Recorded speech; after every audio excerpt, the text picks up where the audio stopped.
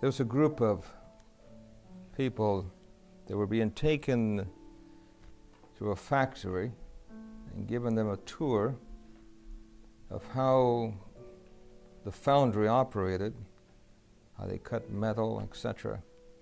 And they came to a specific place where a man had a blueprint, and they would cut the metal in a specific way, but they would have to trace it from the print.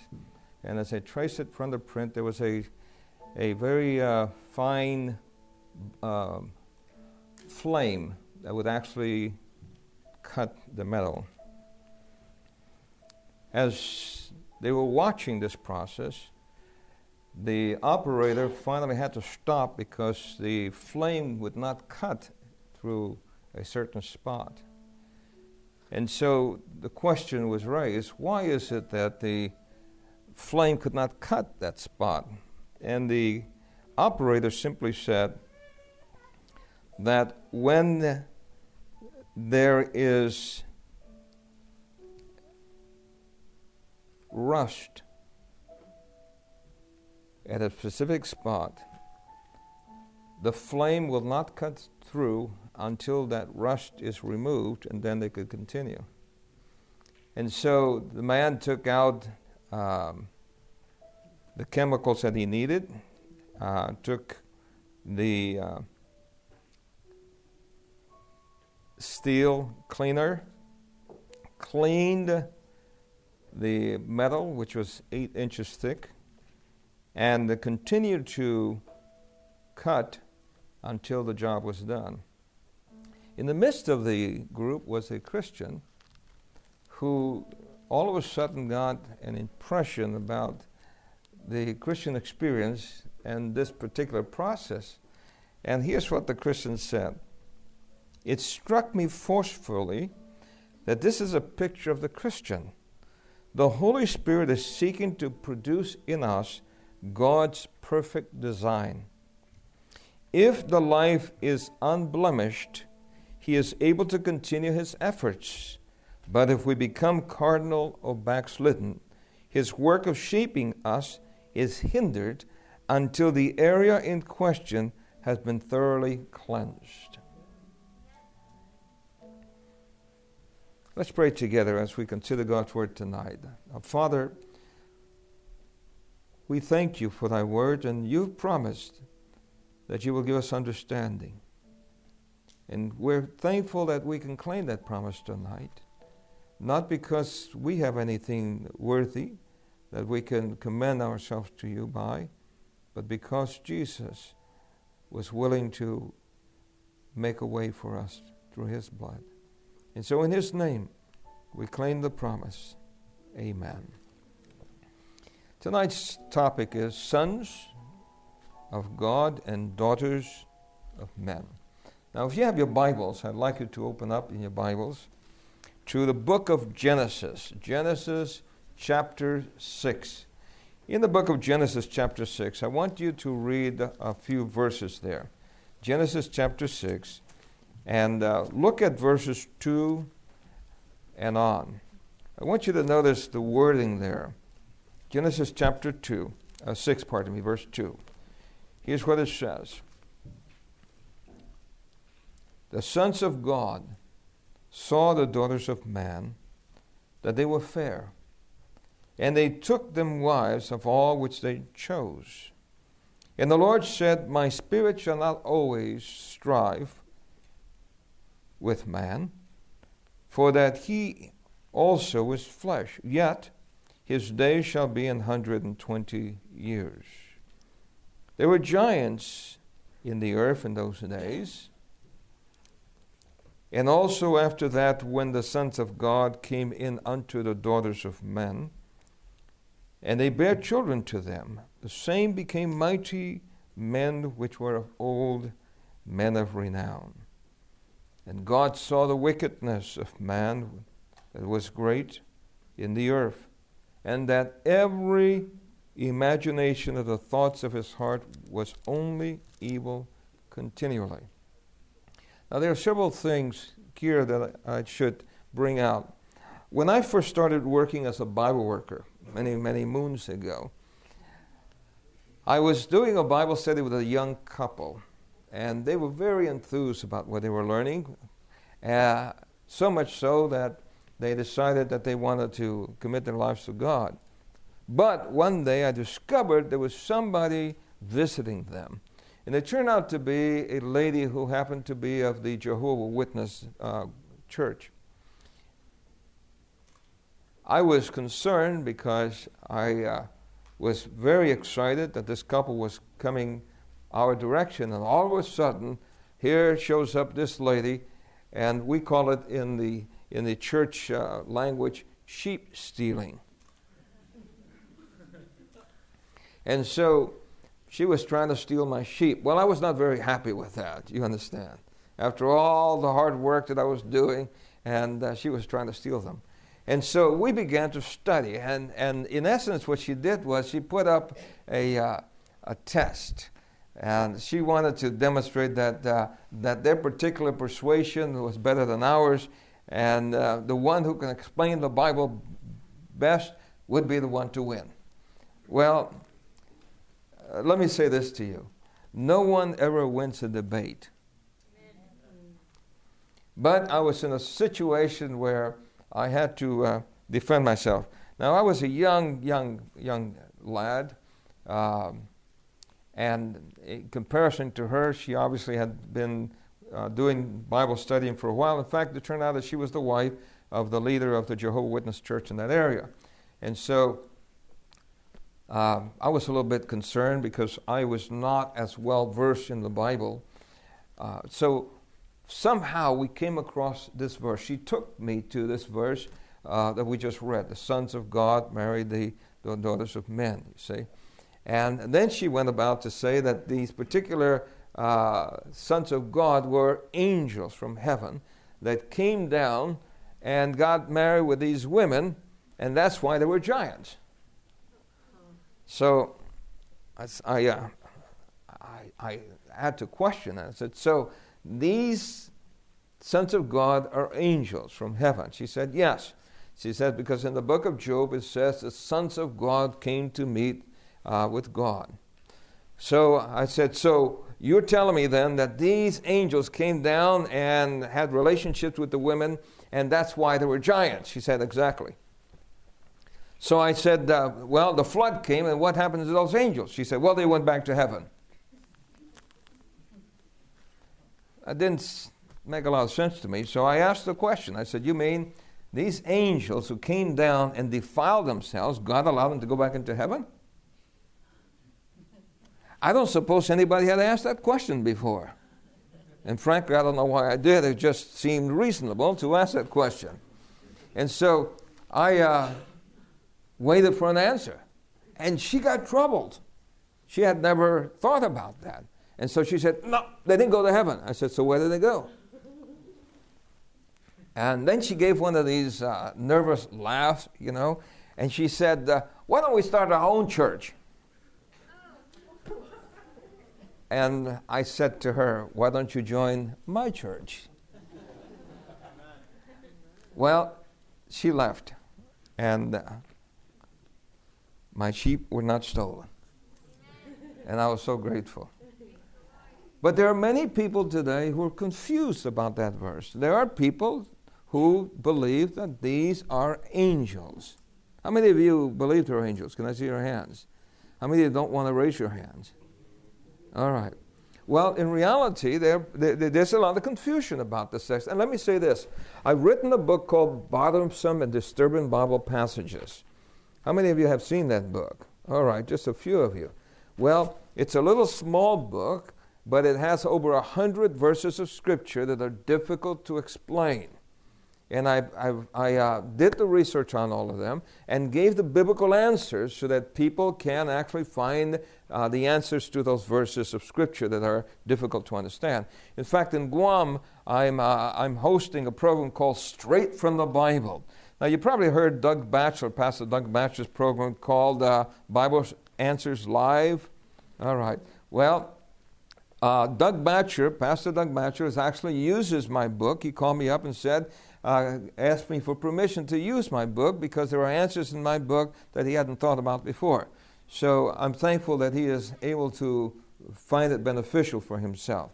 And so I've done a lot of studying and finding those difficult texts. And how do you explain them from the Bible? So let's have a Bible study tonight. What do you say?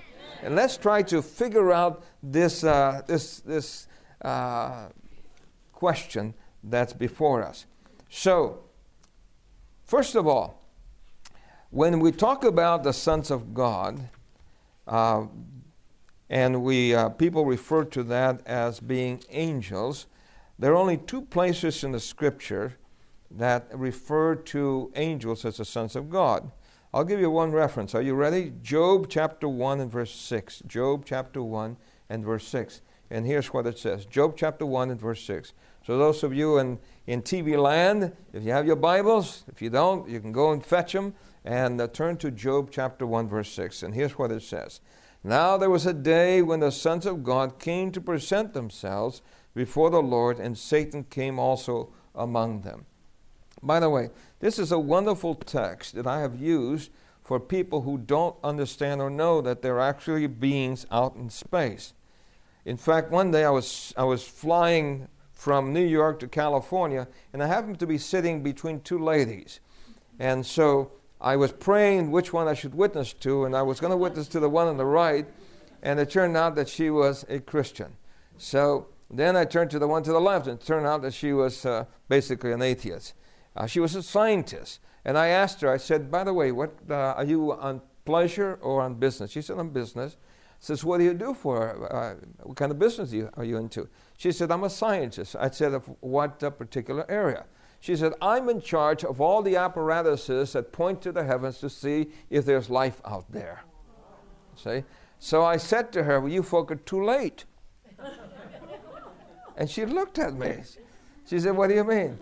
So I said, the Bible tells us there are beings out there. She said, where? So I turned to Job chapter 1 and verse 6, you see, and showed her that the Bible says that there are beings out there. And then I said to her, you folk are trying to build a city in space, correct? She said, yeah. You guys are too late again, I said to her. She said, what do you mean? I turned to Revelation chapter 21, and John saw the holy city, you see. And she was just amazed. And I said, by the way, it wasn't too long ago that you folk discovered how to make transparent gold, right? She said, yes. I said, guess what? She said, we're too late again? I said, yes. I said, the Bible tells us that there's transparent gold. 2,000 years ago, God had already revealed that there was transparent gold. Now you're looking at me wondering, where do you find that in the Bible? Right? Where is it? Well, it's Revelation chapter 21, verse 18 and 21. It says that there's transparent gold in the streets of the city, and that the walls are transparent gold. Well, for centuries, scoffers and atheists and agnostics would laugh at that and say, fairy tale. Who ever heard of gold you could see through? You see? They're not scoffing any longer. Why? Because transparent gold is being utilized by scientists in many applications, especially in the space city that they're trying to build. And so recently they discovered how to make transparent gold. They found out that the Bible is still ahead of them. What do you say? All right, now, sons, and by the way, you know what she said to me? She said, you know, this is interesting. She said, my brother became a born-again thing. That's what she said, a born-again thing.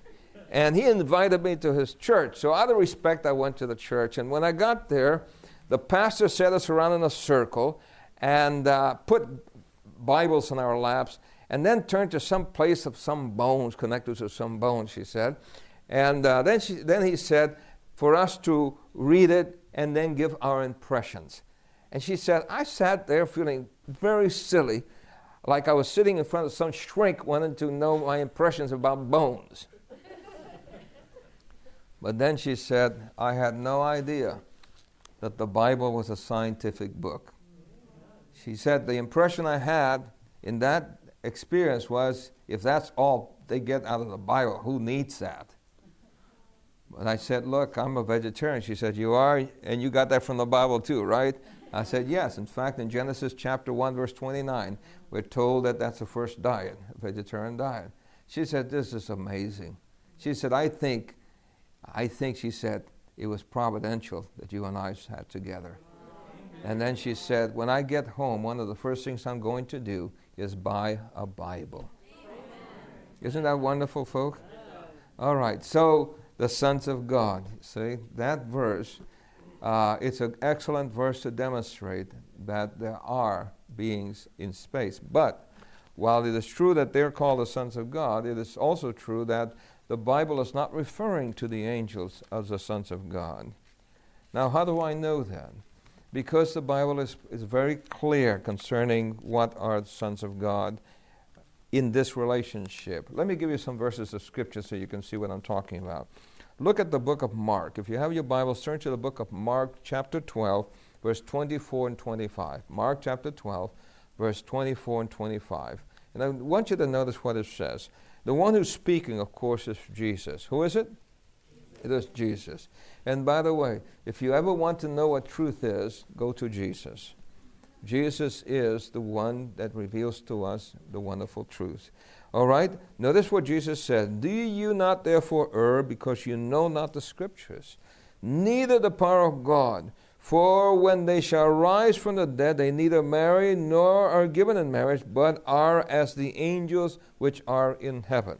Now, don't get distracted. I know some of you who are married have read this text and have sometimes even cried. I know that I've had some ladies say, you mean I'm not going to be able to be married with my husband in heaven? How many of you have heard that? Yeah. All right.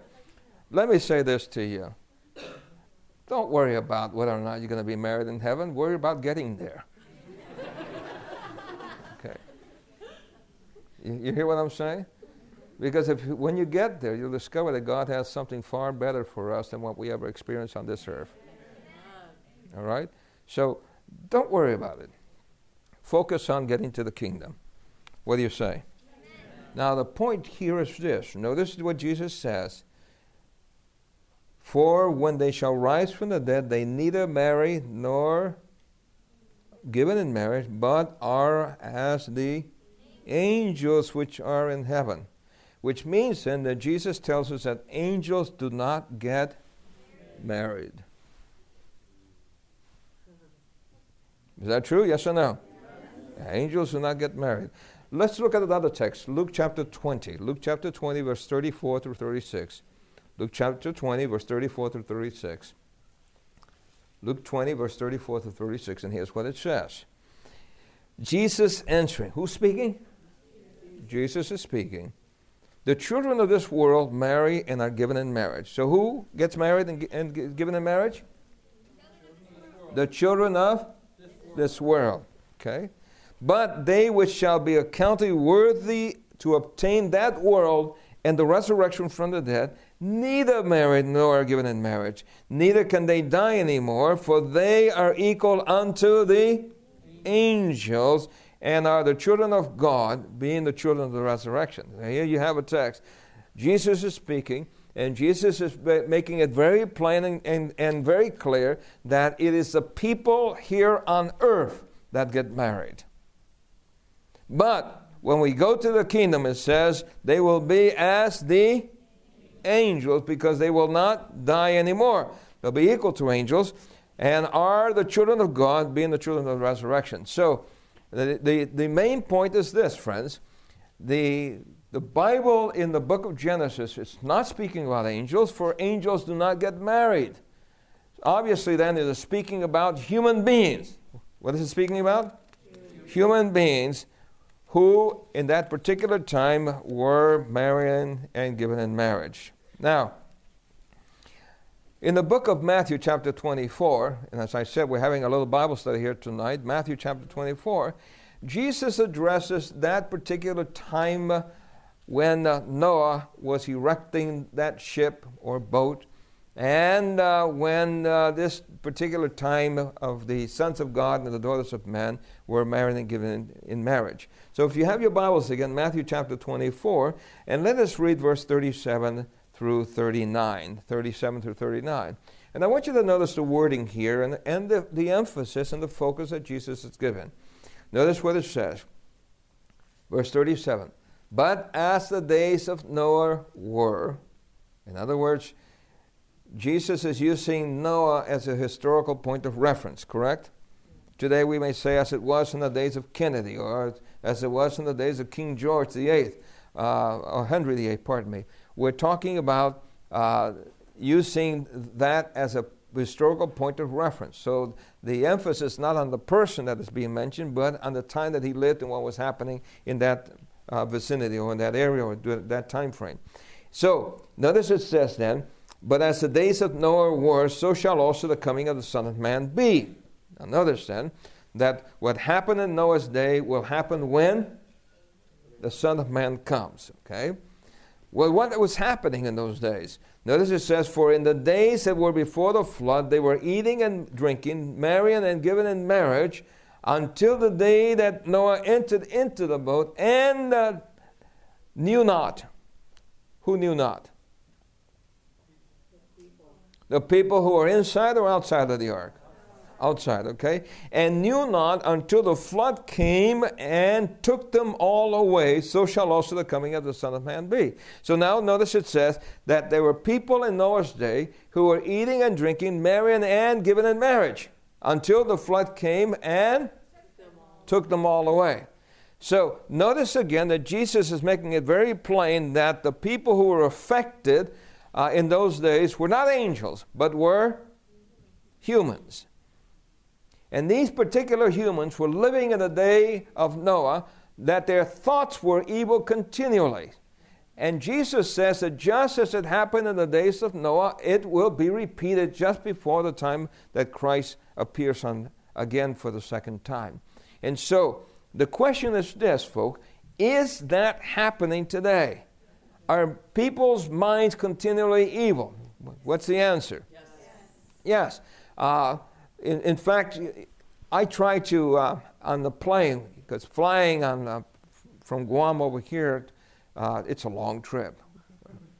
And the problem is that you get locked in where they, at least in some places, the Continental, for example, you have an option. They give you a little monitor that you can look at right in front of you, and you can watch the travel of the plane as it's traveling.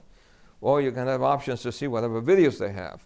On Delta, they don't do that. They have a main screen up in front, and whatever picture they project, that's what you're stuck seeing. So I have blinders. What do I have? Blinders. I have blinders. So I put on my blinders so I see no evil. Because all that I have seen, and when I lift up my eyes, there's some episode taking place immediately, and oftentimes it hits me before I had the time to close my eyes.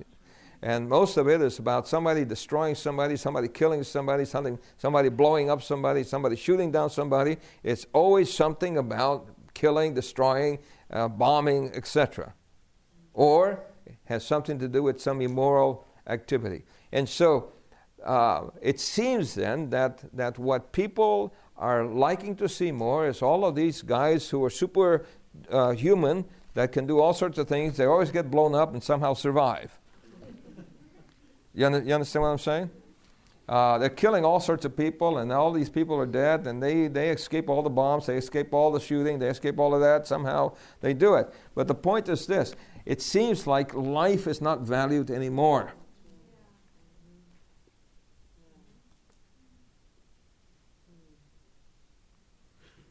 And so people's minds are heading in that direction. Things are becoming worse. We recognize that that's happening not just here in America, but around the world. We were told that would happen. And it's happening. And we're not talking about angels that are doing that. We're talking about human beings that are doing that. Now, the question is this: why does the Bible then mention the sons of God? Who are really the sons of God? Well, the Bible makes it plain what are sons of God. And I'm going to give you a few texts just so that you can see from the Scriptures who are sons of God. All right? You have your Bibles again. I want you to look at John chapter 1 and verse 12. The book of John chapter 1 and verse 12. Jesus is being here revealed as the one who created all things in John 1:1 and 2 and 3. And then as you continue down, you'll see then that the Bible then focuses on the reality that he was the light of the world, and that he came unto his own, and his own received him not. And then in verse 12 specifically it says, but as many as received him, to them gave he power to become the sons of God. There you have it. To become what? The sons of God. There you have it. Even to them that believe in his name. There are many, many passages. In fact, there are only 2 verses that refer to angels as the sons of God. There are quite a few of them that refer to human beings as the sons of God. Here's another one. Philippians chapter 2 and verse 15. Philippians 2 and verse 15. And here's what it says. Notice, that you may be blameless and harmless, the sons of God. You may be what? Blameless and what else? Harmless, the sons of God, without rebuke, in the midst of a crooked and perverse nation, among whom ye shine as lights in the world. Think about that text. There are several things here. Number one, it says that ye may be blameless, which means then that as far as we're concerned, we are living in such a way that people cannot blame us for something that we've done wrong, because we avoid doing that which is wrong. Okay? Number one. Number two, harmless, which means then that we seek not to harm other people. And so we're both blameless and harmless. And then it says, the sons of God, without rebuke. In other words, because you're living an upright life, you don't have to worry about somebody rebuking you. In the midst of a crooked and perverse nation. So if you can live godly lives, then there's nothing that people can rebuke you for other than your faith in God. And that you are actually able to live in a righteous manner, even though the world has gone astray. This was the situation with Noah. Noah and his family, the Bible says Noah was a righteous man. In other words, Noah was a man who lived right, who did what was right. And he did so in the midst of that perverse world, when the thoughts of the people were evil continually. Notice then that we are or can be the sons of God. And ladies, that includes you.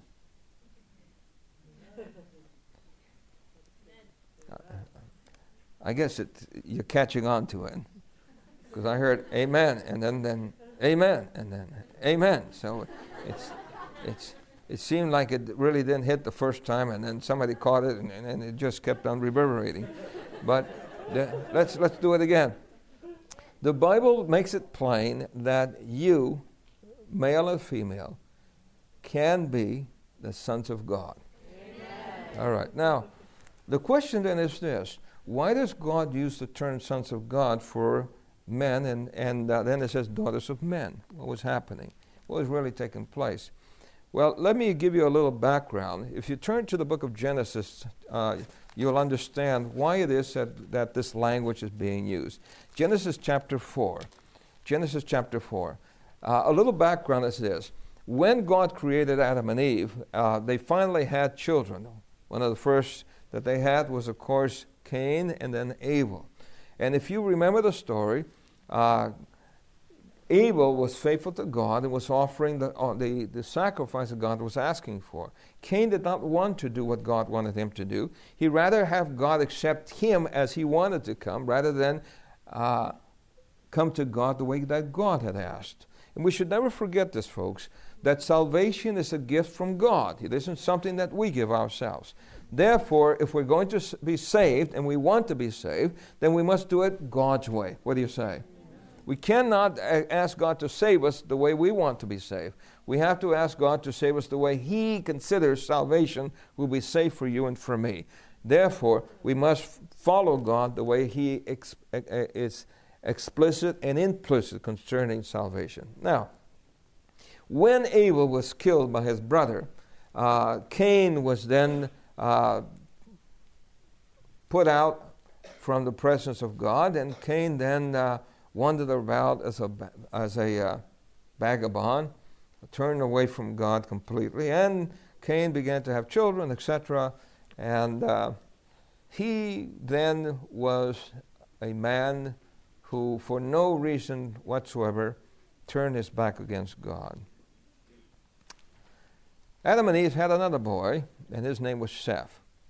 And I want you to notice the wording, because sometimes when we read the scriptures, we somehow don't catch the significance of what it was saying.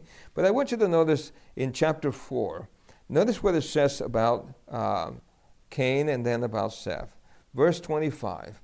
Notice it says, and Adam knew his wife again, and she bare a son, and called his name Seth. For God, said she, have appointed me another seed instead of Abel.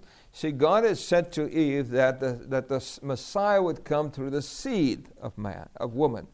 And so she assumed that Cain was that Messiah. Well, she was mistaken.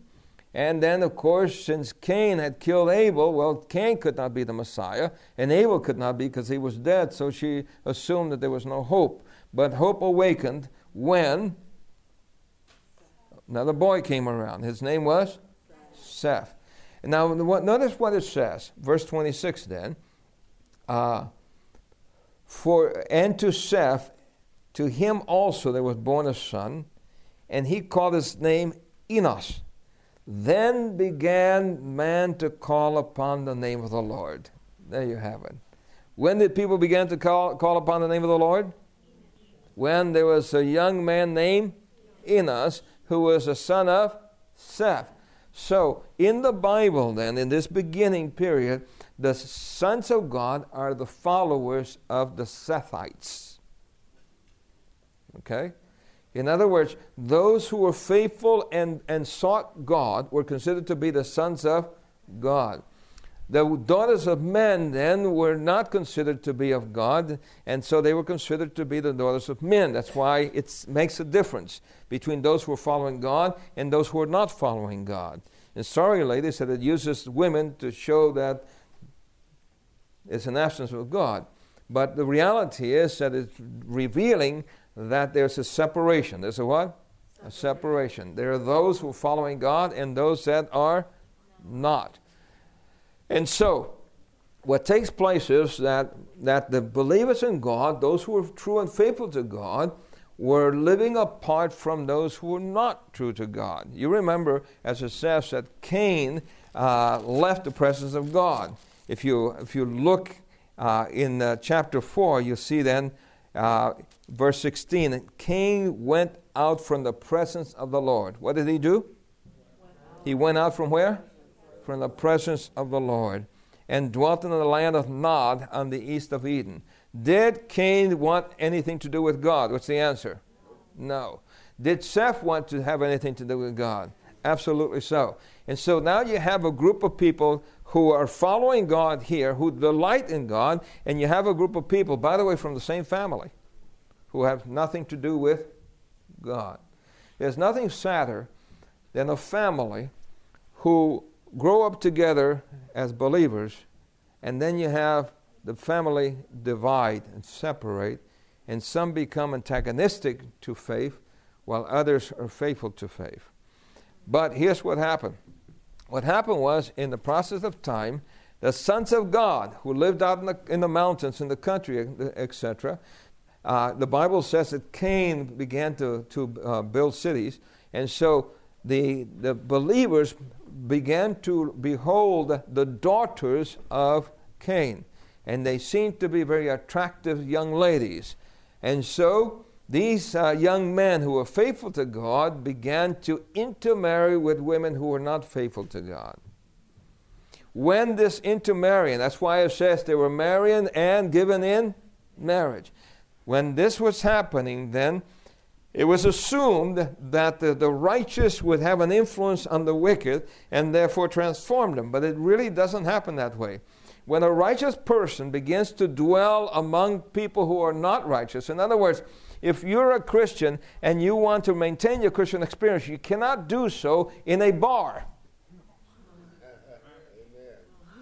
You understand what I'm saying? Are you hearing me?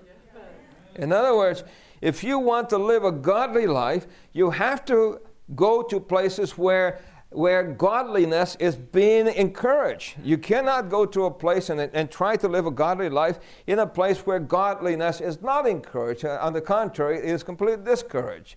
As you remember yesterday when I said to you that in the drug party, the thought that came to me was, if there's a God, we're in serious trouble. So how much did I want to keep God in my mind? Not at all. And so, it is clear then that when people want to live godly lives, it is important for us to understand that there has to be a demarcation, a clear separation in your activities and your association between those that are good and those that are bad. Now, some people may think, well, but Christ went and dwelt among people who were bad people. But let me explain it to you this way. There's no record that says that Christ went and participated in their activities. It says that Christ went to their homes. Christ went to their villages. Christ visited. But what's interesting is that Christ always sought to influence. And as long as influence was flowing out, he remained there. But when the influence resisted, then he went to someplace else. He never remained in a wicked, evil place just to associate with people, just to show himself, quote, friendly. Rather, he went with the hope that he could attract people to the gospel and to a holy, devout life. And so, Christ sought to win people. He went to talk to those who needed him. And those that needed him actually sensed that Christ actually had a drawing power. And those whose hearts were open were drawn to Christ. And those whose hearts were hardened were not drawn to Christ at all. And so we can find in the scriptures that there are those who inwardly, inside their soul, they have a desire to do what's right. They may not know how to do it, and they may not know that how to do better than what they're doing. You know, I grew up, as I said, in Brooklyn, New York, and I could remember many times not having the desire to be involved in what I was into, but that was my surroundings, that's what I was involved in. And my religion, basically, that I had when I was a kid, did not preclude some of those things that I was doing. In other words, all you had to do, if you were not living right the way the church said, all you had to do is go and confess yourself. And then as long as you did whatever they prescribed, you're okay until next Sunday. And so the Bible then reveals that there's a demarcation between that which is holy and that which is not holy. There's a clear line between that which is truth and that which is error. In the Bible, there's no gray areas. Did you understand what I've said? There's no how many? No gray areas. The Bible makes very, very, very careful, explicit admonitions that we need to be wary, careful as to what our associations are. And sometimes people don't understand that, young people especially. I remember my mother trying to tell me many times, hey, don't hang out with those kids, those are bad kids. Of course, she didn't know how bad I was, but she thought the kids were worse than I was. See? So how many of you have been told by your mom, hey, I don't want you to be with that boy, I don't want you to be with that girl. It's a bad influence on you. Anybody? Yeah. Can I see your hands? All right. Well, was it that your mom was trying to be critical against the person, or was it that they recognized that the influence of that person was not good on you? Which one? The influence was not good on you.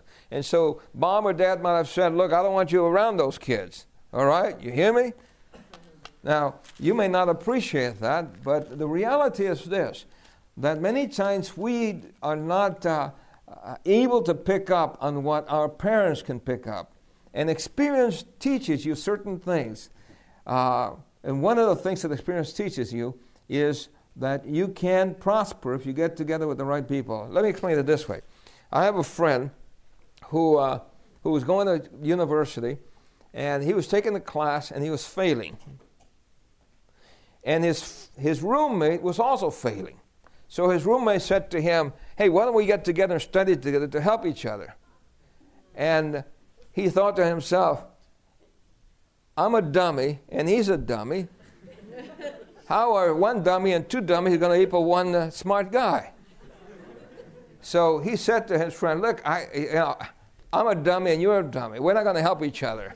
So thanks so much, but I'm going to get somebody who's smart, that's much smarter than me, so I can then learn. And that's what he did. He got together with somebody who was an A student and had the A student friend help him, and that way he increased and was able to pass his class. Now that's good wisdom. What do you say? Yes. Huh? So you can get together with a dummy, and you're a dummy, and you equal a dummy. You see? Or you can get together with somebody who is really doing well, and therefore you're going to gain something by that. Does that make sense? I hope you learned something about studying habits tonight. Don't get together with another dummy. It's not going to help you. All right?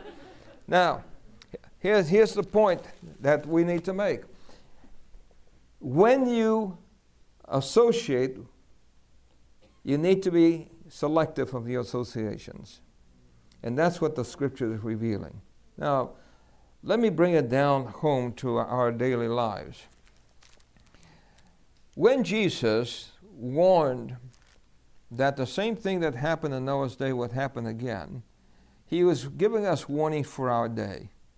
Because I don't know how you feel, but from all the things that are happening, the earthquakes that are taking place, do you know, folks, I don't know if you know this or not, but earthquakes are increasing in number and in magnitude. Did you know that? I have done a research. In fact, if you want to, you can go on a website that has to do with earthquakes and the history of earthquakes. And it's amazing. They actually give you the numbers of earthquakes that are occurring every single day around the world. And they also will give you the magnitude of the earthquakes. And you'll find something very interesting, that the number of huge earthquakes are occurring more frequently than ever before. That tells us something. What do you say? Now, while the earthquake in Chile hit, did you know that there was an earthquake in Okinawa? And you know there was an earthquake in Argentina? And you know that there was a hurricane that went to France and Germany? Did you know that? You didn't know that. There are all sorts of things that are happening that are weird, that are strange. And all these things God has revealed to us would take place just prior to the coming of Christ.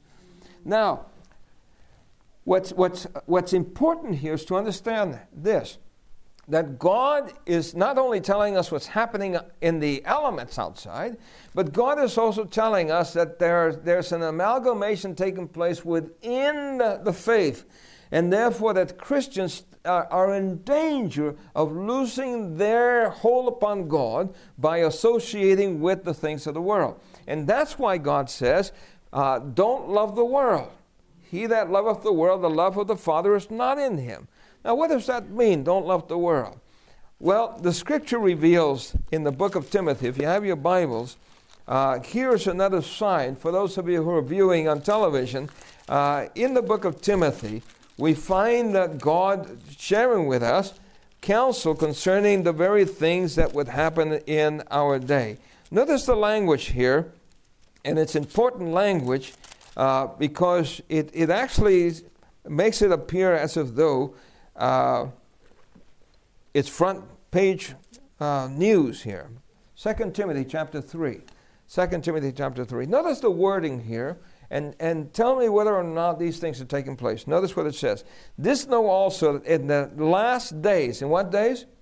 The last days, what kind of times will come? Perilous times. Now, the word perilous means dangerous times. Then it says, for men shall be lovers of their own selves. Notice, it doesn't say perilous times will come because there'll be earthquakes. Notice it doesn't say perilous times will come because there are tornadoes. It doesn't say perilous times will come because there are hurricanes. Rather, it says perilous times will come because there are what? Men shall be lovers of their own selves, covetous, boasters, proud, blasphemers, disobedient to parents, unthankful, unholy, without natural affection, truth breakers, false accusers, incontinent, fierce, despisers of those that are good, traitors, heavy, high-minded, lovers of pleasures more than lovers of God. Notice that Paul is not saying that perilous times are coming because all of these elements will be affected, but rather perilous times are coming because there's going to be an effect on believers to the extent that it will dilute the believer's influence in the world. It would what? Dilute the believer's influence in the world. And that's precisely what happened. In Noah's day, what took place was that the influence of Cain's descendants so influenced the people of Seth that by the time the flood came, there were only 8 righteous alive. How many? 8 righteous. Now, perhaps you don't know this, but in the Jewish culture and understanding, you cannot worship in a synagogue unless you have 10 men. How many? 10.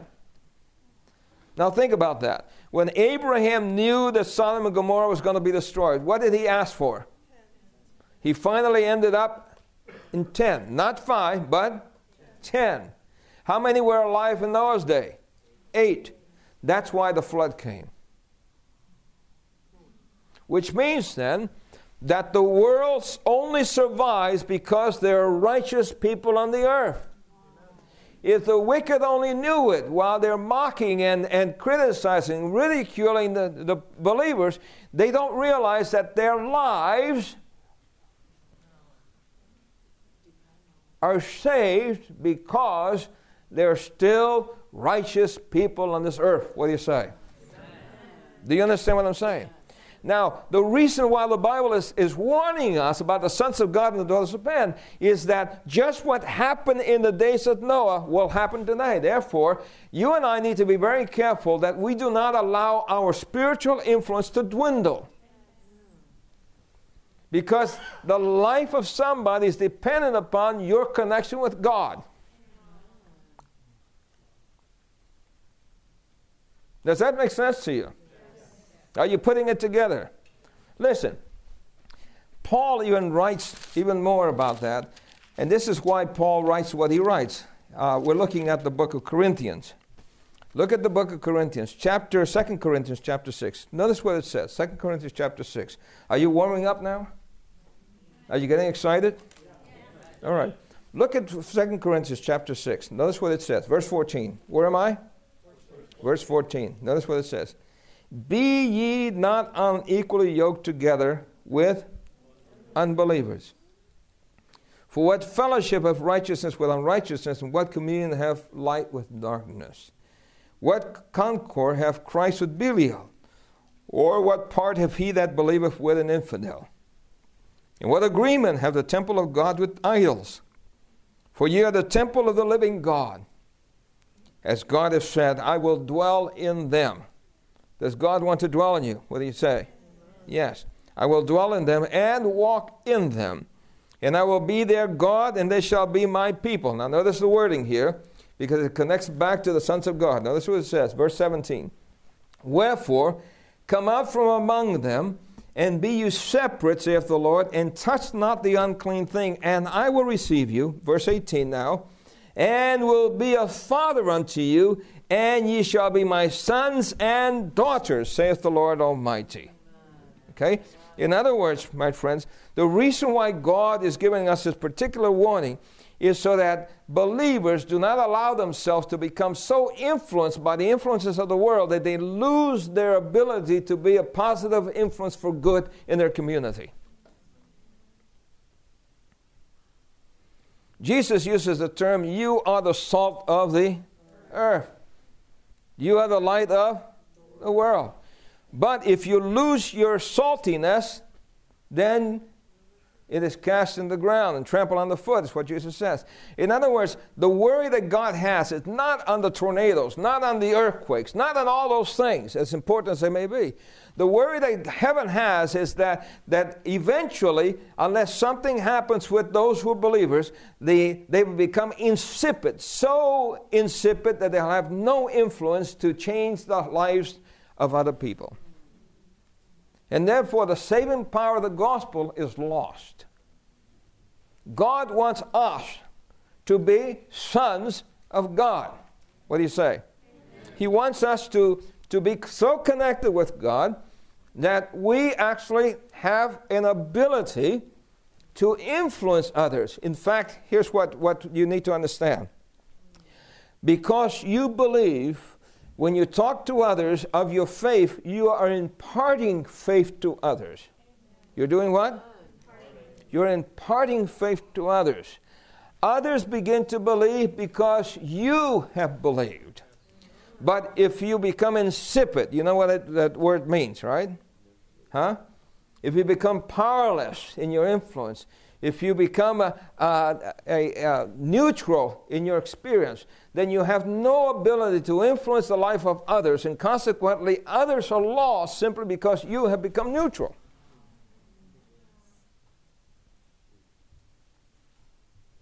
Now you can understand why in Revelation chapter 3 it says, I wish that you would be hot or cold. Now why does it say hot or cold? Why would God want somebody to be cold? Because it has to do with the reality that if you're hot, you know you're hot. If you're cold, you know you need to get hot. But if you're lukewarm, you don't have any sense of need. You see, how many of you... I saw a young lady walking out today, and she was putting a blanket over herself this afternoon. I said, are you cold? She said, oh, yes, I'm cold. Well, the fact that she was cold and knew she was cold caused her to do something about it. You understand? So what God is saying is, if you're lukewarm, you don't have any sense of your condition. You see, if you're hot, it means you're excited, you're doing something for God. If you're cold, it means you're doing nothing, but at least you're cold, and being cold causes you to get warm. Wakes you up to your condition. So God said, I don't want you to be warm. I would rather you be cold or hot. You understand? So at least, if you're cold, you're going to try to put a blanket on. You're going to do something about your condition. Sons and daughters of God, then. The sons of God, those who recognize their position on this earth, those who realize that they have a calling from God, those who sense a responsibility, those who recognize that salvation of others depend upon your walk in connection with God. It was because Noah was righteous and Noah remained faithful to God that he was able to survive the flood and come to the other side. Today, the warning that God gives us, friends, is not about how many Jesuits are in this church or that church. The counsel that God gives us today is not about how many earthquakes you can avoid. Listen, if you try to avoid the earthquakes of the west and you go to the central states, you'll have to face the tornadoes. If you try to escape the tornadoes from the central states and you go to the south, you'll have to face the hurricanes. So it really doesn't matter where you go. You're going to find some disaster somewhere. What do you say? And so we ought not to become escape artists. We ought to become people who recognize that we can be an influence where we are, and that we must be an influence where we are for good. What do you say? We can determine by God's grace then to become the sons of God and the daughters of God today. What do you say? You and I, my friends, must recognize the calling that God has placed upon us. And it's time for us to quit being lukewarm. It's time for us to actually understand that God calls us to be the kind of people that can be a positive influence on our schoolmates, on our colleagues at work, wherever we are. Let us become the salt. Let us be the sons of God, and let us be true to our calling. What do you say?